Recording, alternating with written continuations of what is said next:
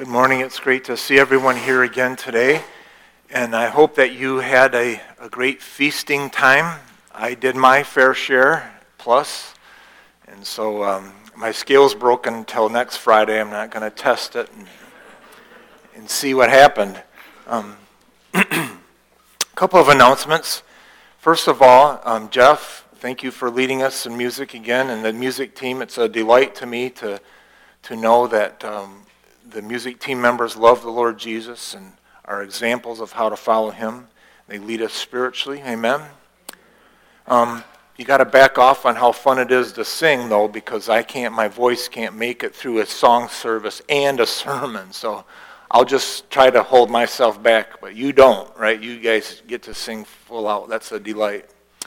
Also, I wanted to express thanksgiving for Pastor Steve.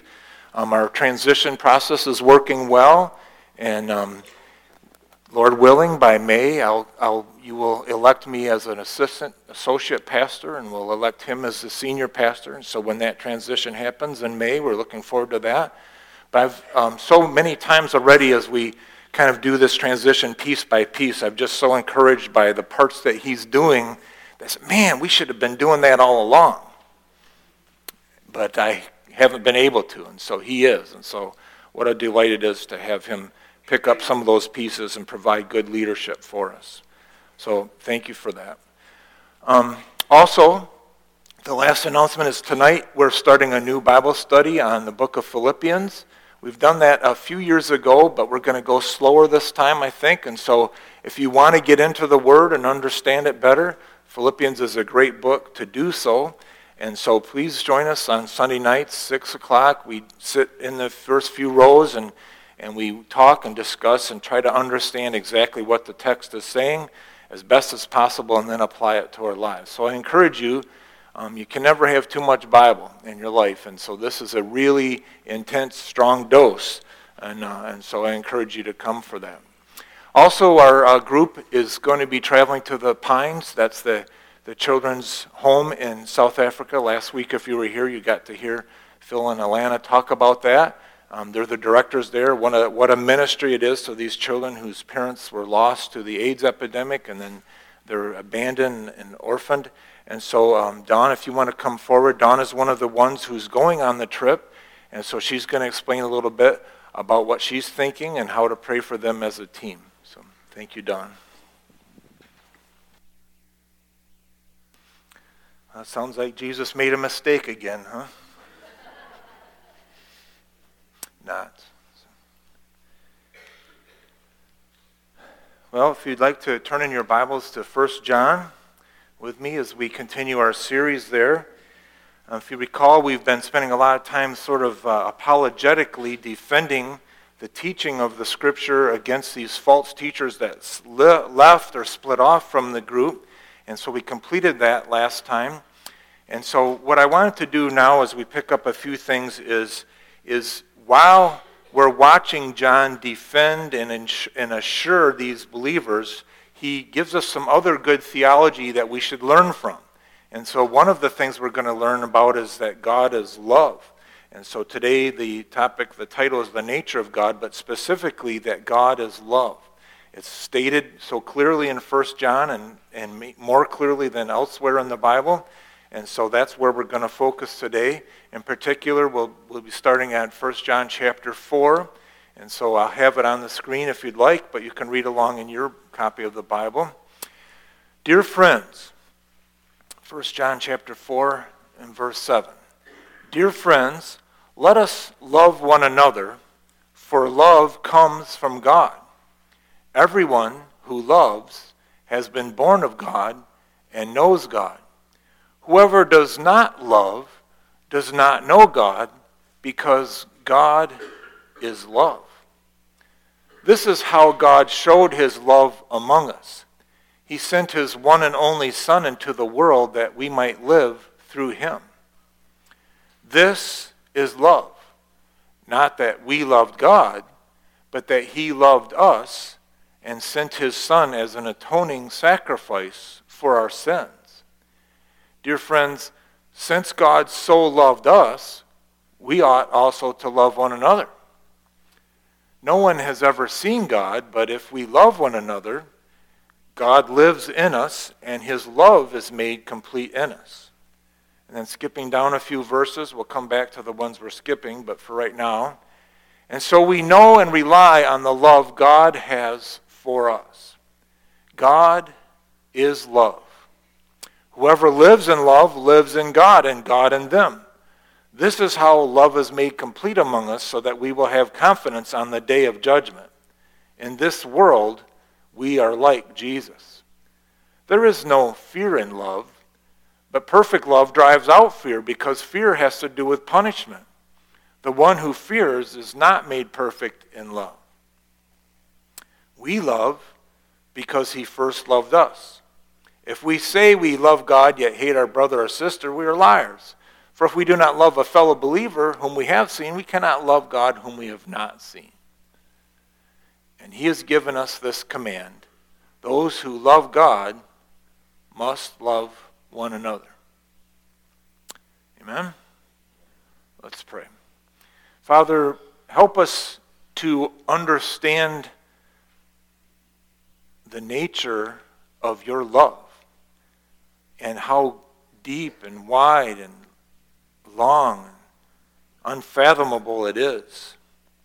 May we understand this love, abide in it, rest in it, and stay with you and live that way. In Jesus' name, amen. Well, I have a relatively simple outline today. If you want to send me questions during the message, you can text me at that number, and I'll try to answer them at the end. And so the first point is that God is love. The Bible says that God is love. And before we get too far in there, I hope you realized as you were reading along with me that what the word love means here is probably a little different than the way it's used in our world. Our world would never say things that God's love says. And so there's a few things I wanted to just kind of conditionally or explain about God's love. It's not the same thing as this idea in the world that everything is affirmed. I think there's a notion in the world that love is affirming everything, right? I want to be a muskrat. And so if you really love me, you'll affirm my decision to be a muskrat. And you'll do whatever. You understand what I'm saying? Just because I want to be something doesn't necessarily mean it's right for me to be that way. And for me to want to do something or be something doesn't necessarily mean that it's loving on your part to let me do that, right? If my little boy came to me and said, "Dad, I want to be a muskrat," I would say to him, "Son, that's not good for you. You would get all muddy and you would freeze to death in the water, and you wouldn't," right? So I would help him understand that that's not the way it's supposed to be. So that's just an example of a silly thing. My point is that love sometimes says no. So anyway, the first point I wanted to make is that God's love is contra-conditional.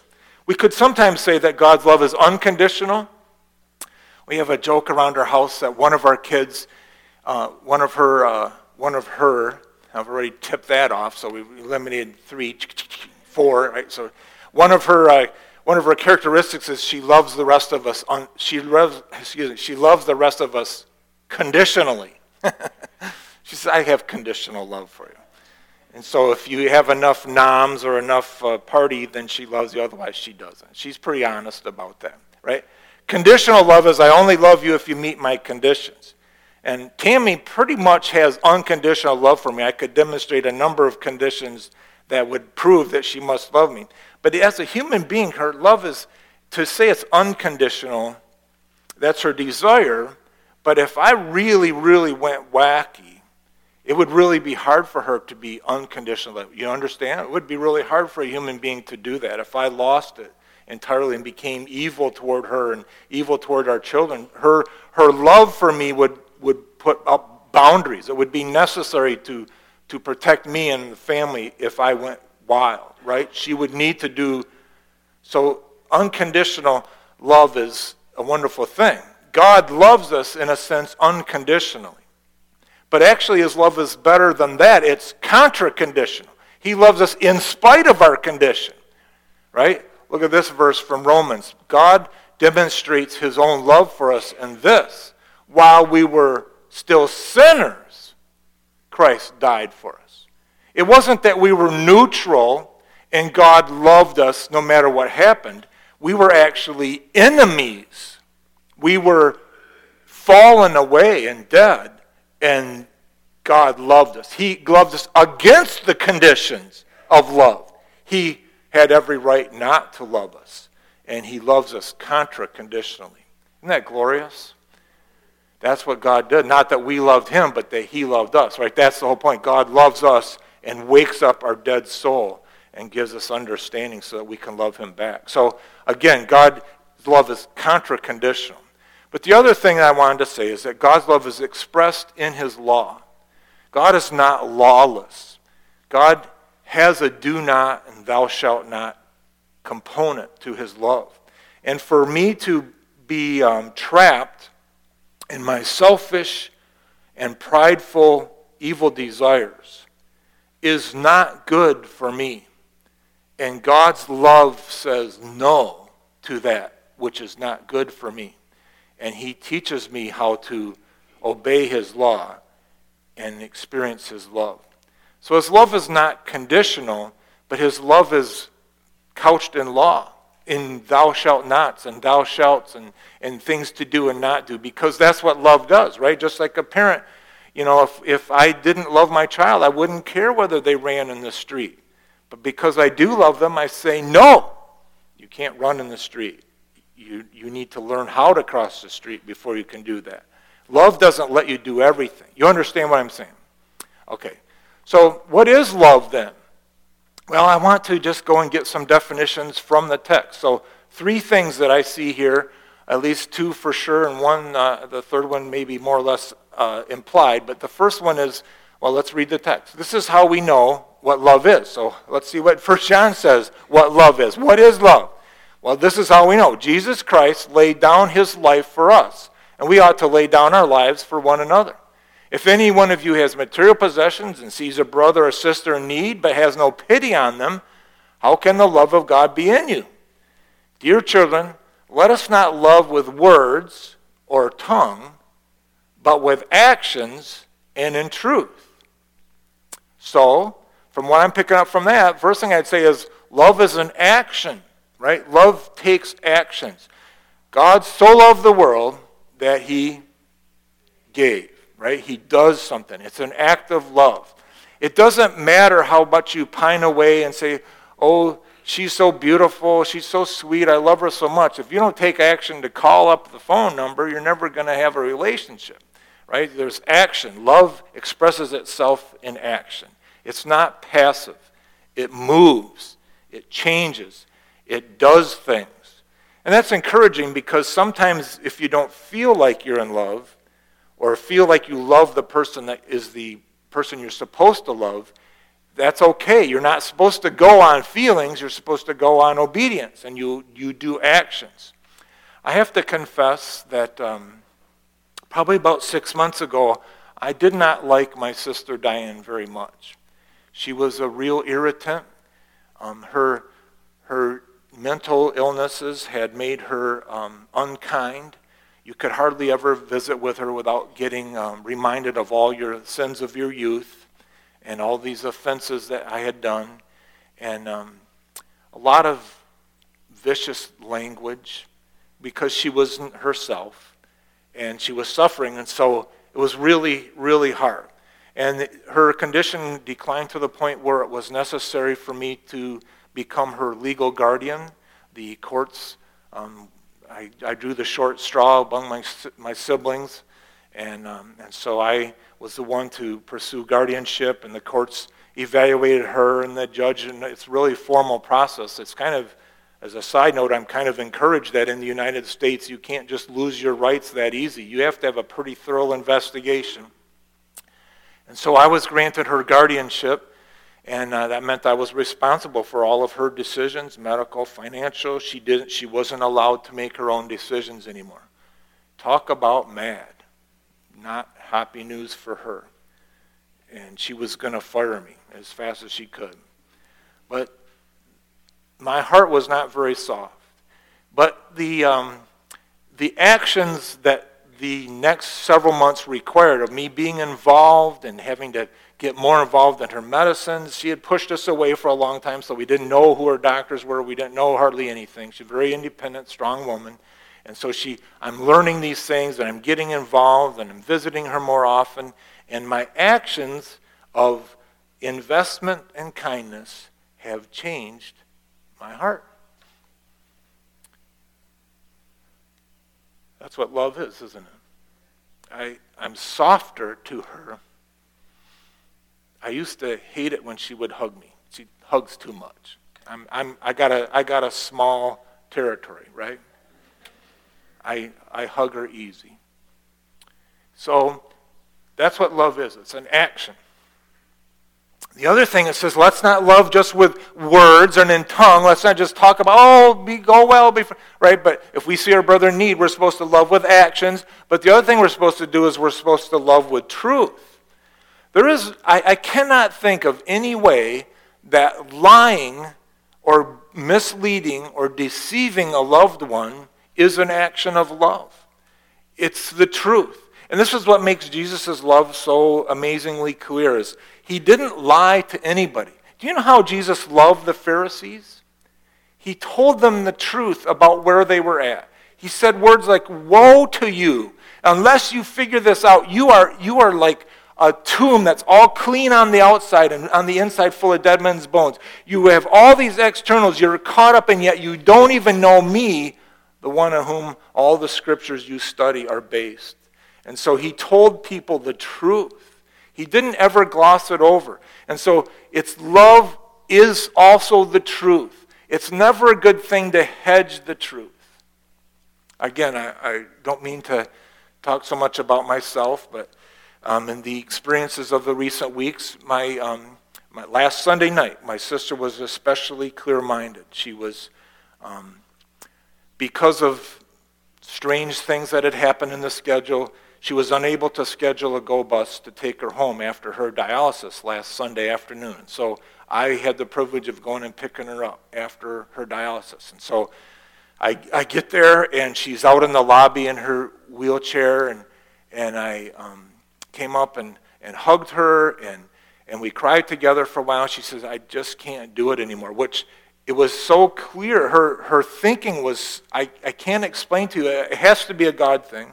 We've been praying for it. But there was no evidence of her mania, no evidence of her paranoia, no evidence of anxiety. None of the things that she's been heavily medicated, none of it was there. She was totally herself, like maybe I haven't seen in years, the clarity with what she had. And she said, I just can't do it anymore. I said, I got to get a transplant next month. If I can't get a transplant next month, I don't think I can do this. Well, I knew, because of letters from the people, the hospital, the part of the hospital that does the transplants, even if she had a donor that was ready and capable and willing and compatible, even if all of the pieces were there, the people, the clinic that does the transplants had told us that we will not even look at her for a year because of her heavy hospitalizations. She has to have at least a year free of these kind of deep hospitalizations in order to be qualified to consider the rigors of the medical treatment of a transplant. It's a really difficult thing to survive a kidney transplant. You got to be in pretty good shape to get that going. And so here my sister is saying, you got to do something in a month. And I know, and I haven't been able to tell her for a couple weeks because she's never there in right mind. And I know that she's got at least a year to wait. So here's what does love do? Does love offer false hope? I was thinking the other day, is there anything more horrible than false hope when you think about it? It might manipulate my behavior for a little while to believe that I'm going to get to the end of the race. It might cause me to live a certain way if I had this hope of heaven, sort of, and but if I die and it's all a sham, is there anything that could possibly be worse than that? A false hope. I wonder if that's how the disciples felt when Jesus died. Thomas said, man, I'm not getting suckered by that again. It's a false hope. He wasn't who he promised to be. Of course, then Jesus rose from the dead and proved it wasn't a false hope, right? Amen. It's a real hope. But a false hope is an act of cruelty. And so I think the loving thing was the truth. When in doubt, tell the truth, right? So I said, Diane, the doctor says we can't even for a year even think about it, for a year. And the relief came over her, and a peace came on her that I haven't seen. And so, wow, so this is what I'm going to die from. I'm done.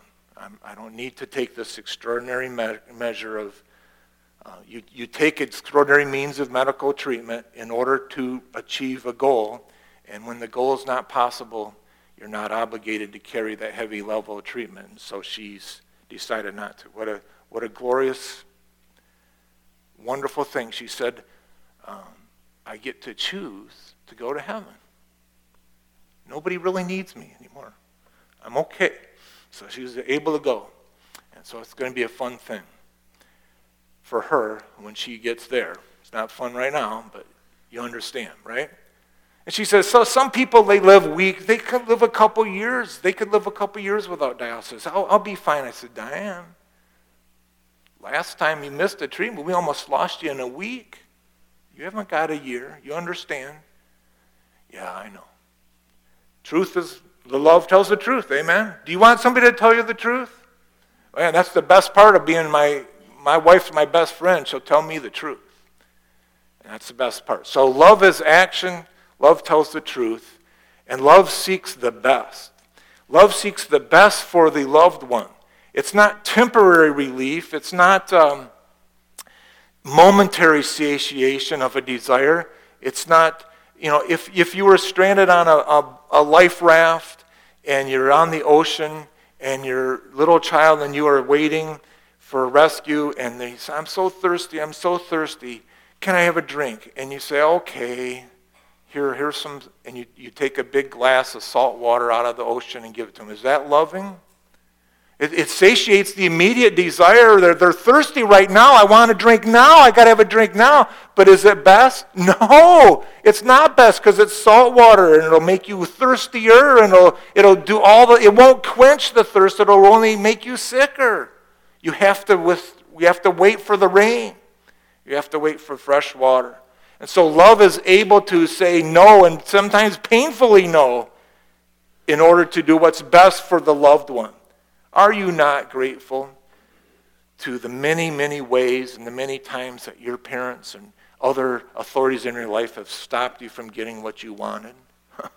Man, I am so glad to my mom and dad for stopping me from getting what I wanted when I wasn't old enough to understand. By God's grace, I'm so grateful to the Holy Spirit who stops me from getting what I want, now that I am old enough to understand, right?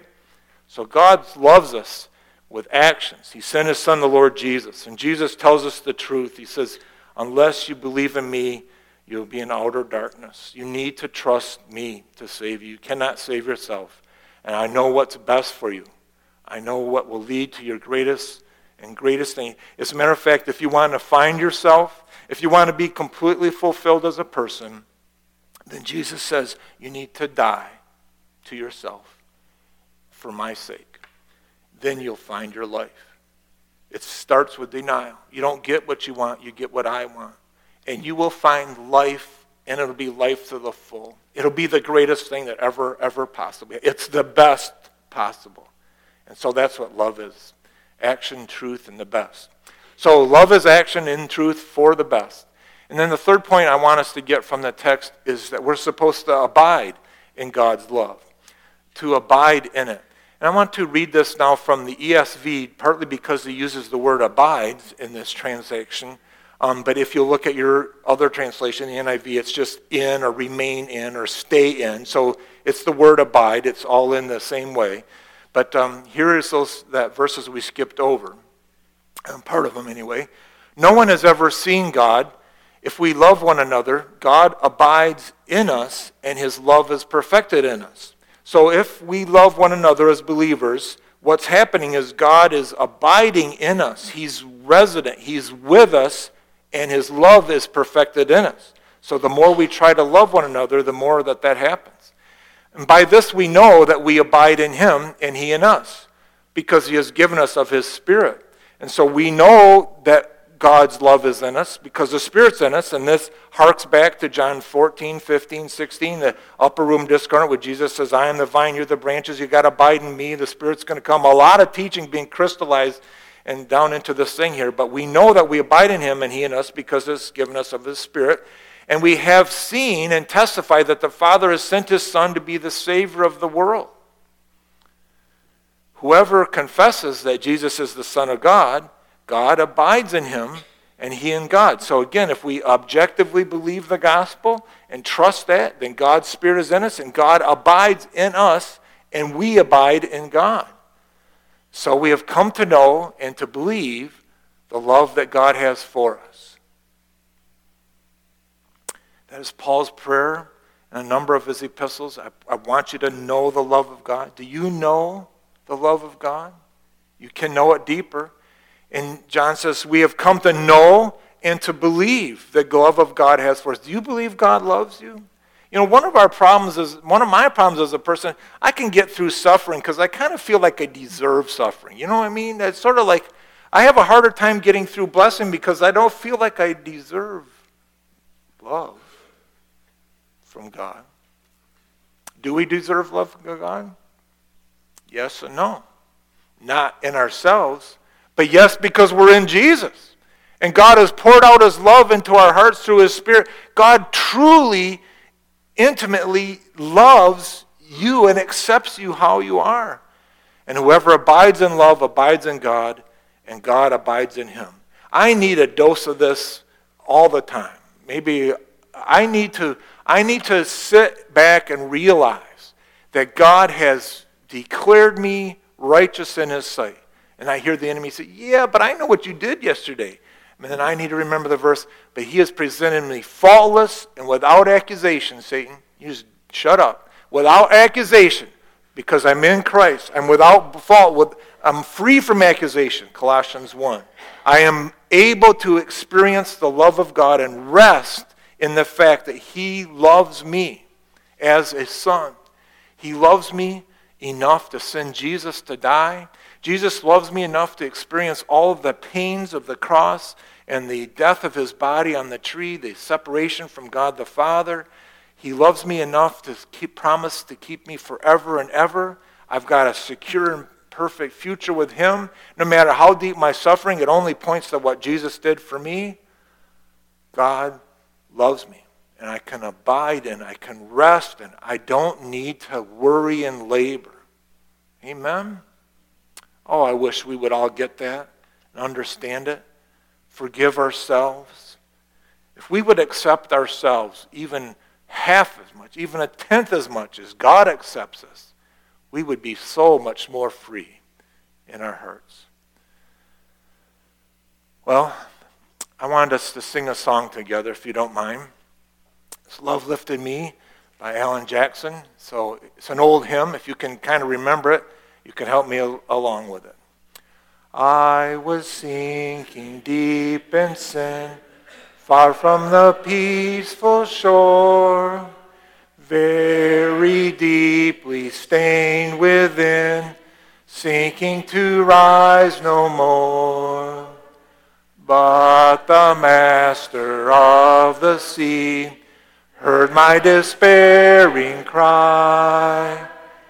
From the waters lifted me, now safe am I.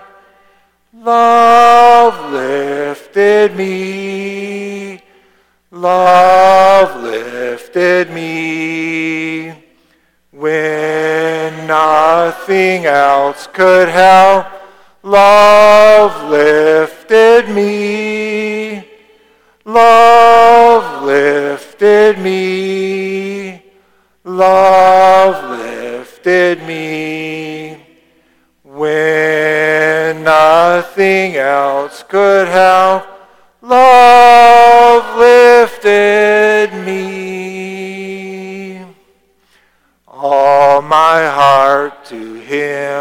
I give, ever to him I'll cling.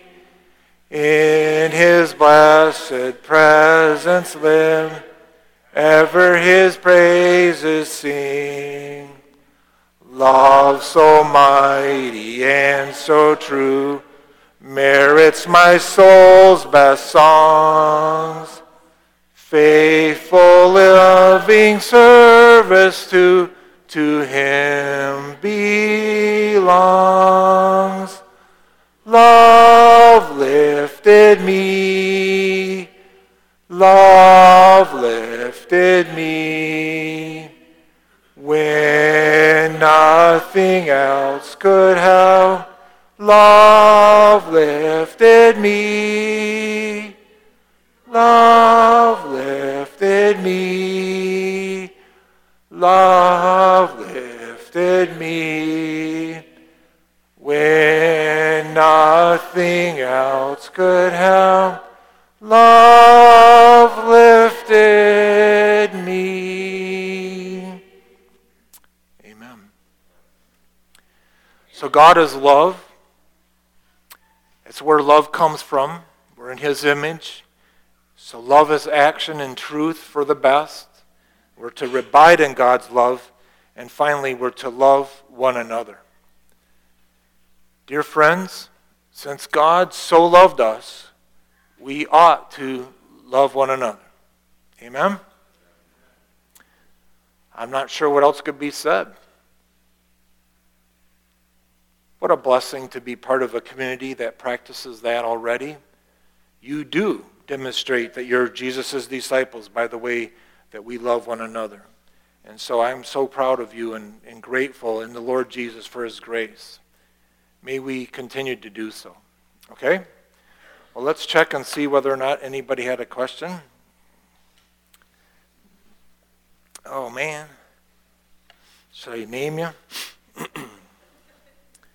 So somebody says, Rahab lied. What's up with that? Remember when I said, love never lies, right? Love always tells the truth. Rahab lied. What's up with that? Well, I have an answer that I always give to this. I don't know if you noticed, but when we were reading the responsive reading, his love endures forever.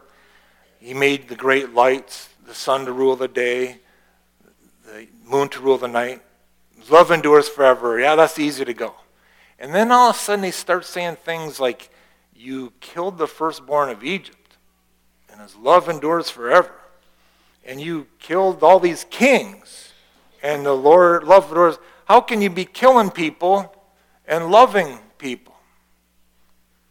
I think that's part of what I'm trying to understand, is that there are enemies of the gospel, there are enemies of God, and God's holiness is not eradicated by our perception of what love is, right? We perceive love as affirming no matter what, or accepting no matter what, and yet God is God, and as the Creator, he has the rights and the obligation by his nature to judge evil and to give laws. And so God has the right to bring about disaster and destruction on the wicked. The amazing thing, ultimately, is not that God created hell for his enemies. The amazing thing is that God would provide salvation for anybody else. That's the amazing thing. The right and just thing. If we want justice, if we want fairness, then it's spelled H-E-double-L. That's what fairness gets. But grace provides salvation to some. And I don't know why Noah and his family got rescued and the rest did not. I don't know why some people are called to believe and others do not. And according to what I understand in the Bible, anybody who wants to argue with God, the answer is, who are you to argue with God? God gets to choose that, Romans 9. And so God has the right to afflict and bring judgment on the wicked. So, in the Ten Commandments, when it says, thou shalt not kill, that is a commandment that has an exception clause. And the exception clause is kind of pointed out in the story of Noah. When he says, God gives a covenant, he says, nobody's allowed to take anyone's life, but if anyone does take a person's life, if a man kills another person, then from man his blood shall be shed. And so God institutes a judgment. If you bring about death, if you murder somebody, then God allows the people, the government, the state to execute that person. And God also established when he sent Abram into the land to conquer Abraham's descendants, he gave the land to Abram. He waited until their wickedness had reached the full, and God allowed those nations to be destroyed as a judgment for their wickedness. There's several texts that point out real clearly that the wickedness of the Canaanite people had reached a level that God was ready to judge it. And so Rahab was in that city. And so if it's okay in an act of war to kill your enemy, then that must not be a violation of the Ten Commandment, do not kill, right? Because there's an exception clause, either capital punishment or just war. I'm not saying we have just war. I'm just saying theoretically God's got a just war because he told Israel to do it. And so as an act of war, you are allowed to kill your enemy. Understand? As an act of war, you're also allowed to deceive your enemy. Did you know that though in the Battle of Ai, I know this is a long answer. It's your fault. I'm not telling you who you are either. Do you remember in the Battle of Jericho, where Rahab came from, right? Rahab lied and the spies. Then they walked around the city and the city fell down. The next city was Ai. And one of the guys, who's the guy? Achan, stole the gold. And so then when they attacked Ai, they failed because there was sin in the camp and there was loss of life and all that stuff. So anyway, they finally get a chance. They've purged the sin from the community. They stoned Achan and his family for their sin. And so now they're going to attack Ai. And God tells them to lie to the enemy in the way that they do it. He says, you all attack the front. Some of you sneak around behind. And then you pretend to fall back. And when they get drawn out of the city, then you go into the city. So it's a deceptive tactic as an act of war. Right? He lied. God lied to Ai. He told Israel to lie to Ai. Why? Because God can do that as an act of war. And so when Rahab lied to the spies, I would put that under the umbrella as an act of war. She decided to switch sides, and she was on the spy side, not the Jericho side. So that's what's up with that, right? Rahab lied. What's up with that? Did she love? She loved God. And she loved the spies, and as an act of war, she lied. That's my answer, my ethics. Whew. Oh, man, there's so many more messages. Sort of. Okay, here's a question from somebody I don't know. Do you have to forgive someone who lies to you right away? Let's just say, do you have to forgive someone right away? Okay, so this is a question, do you have to forgive someone who lies to you, or do you have to forgive them right away? That's a whole nother sermon, and I'm going to let Pastor Steve handle that one. Let me just say in shortness that when human beings forgive other human beings, it's different than when God forgives human beings, right? And so we have a different kind of obligation. We're supposed to love our enemies. We're supposed to forgive people. But if an injustice is actually done, then that's between God and them. And so they still might have to suffer the consequences.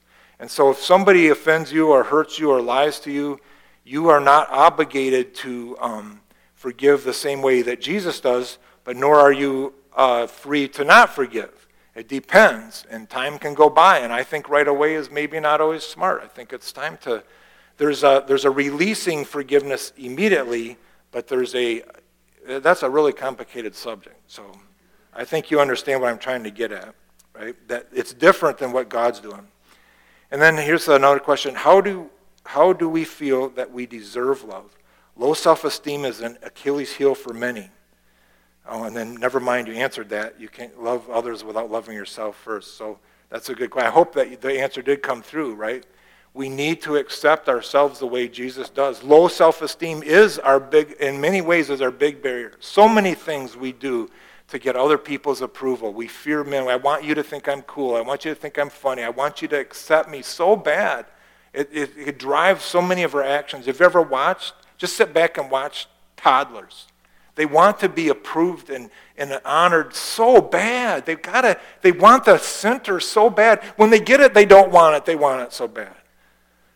That's what we're all like.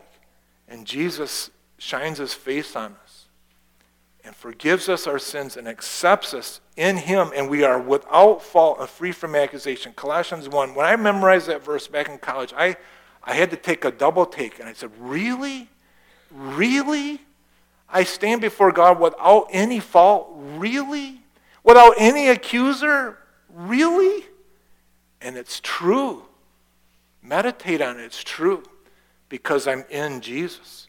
And he lived a perfect life, and he washed away all my sin.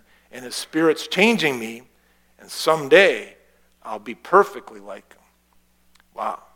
So, yep, Jesus loves us that much, and you can believe it. Well, let's close in prayer. Father, thank you so much. You are a good Father to us.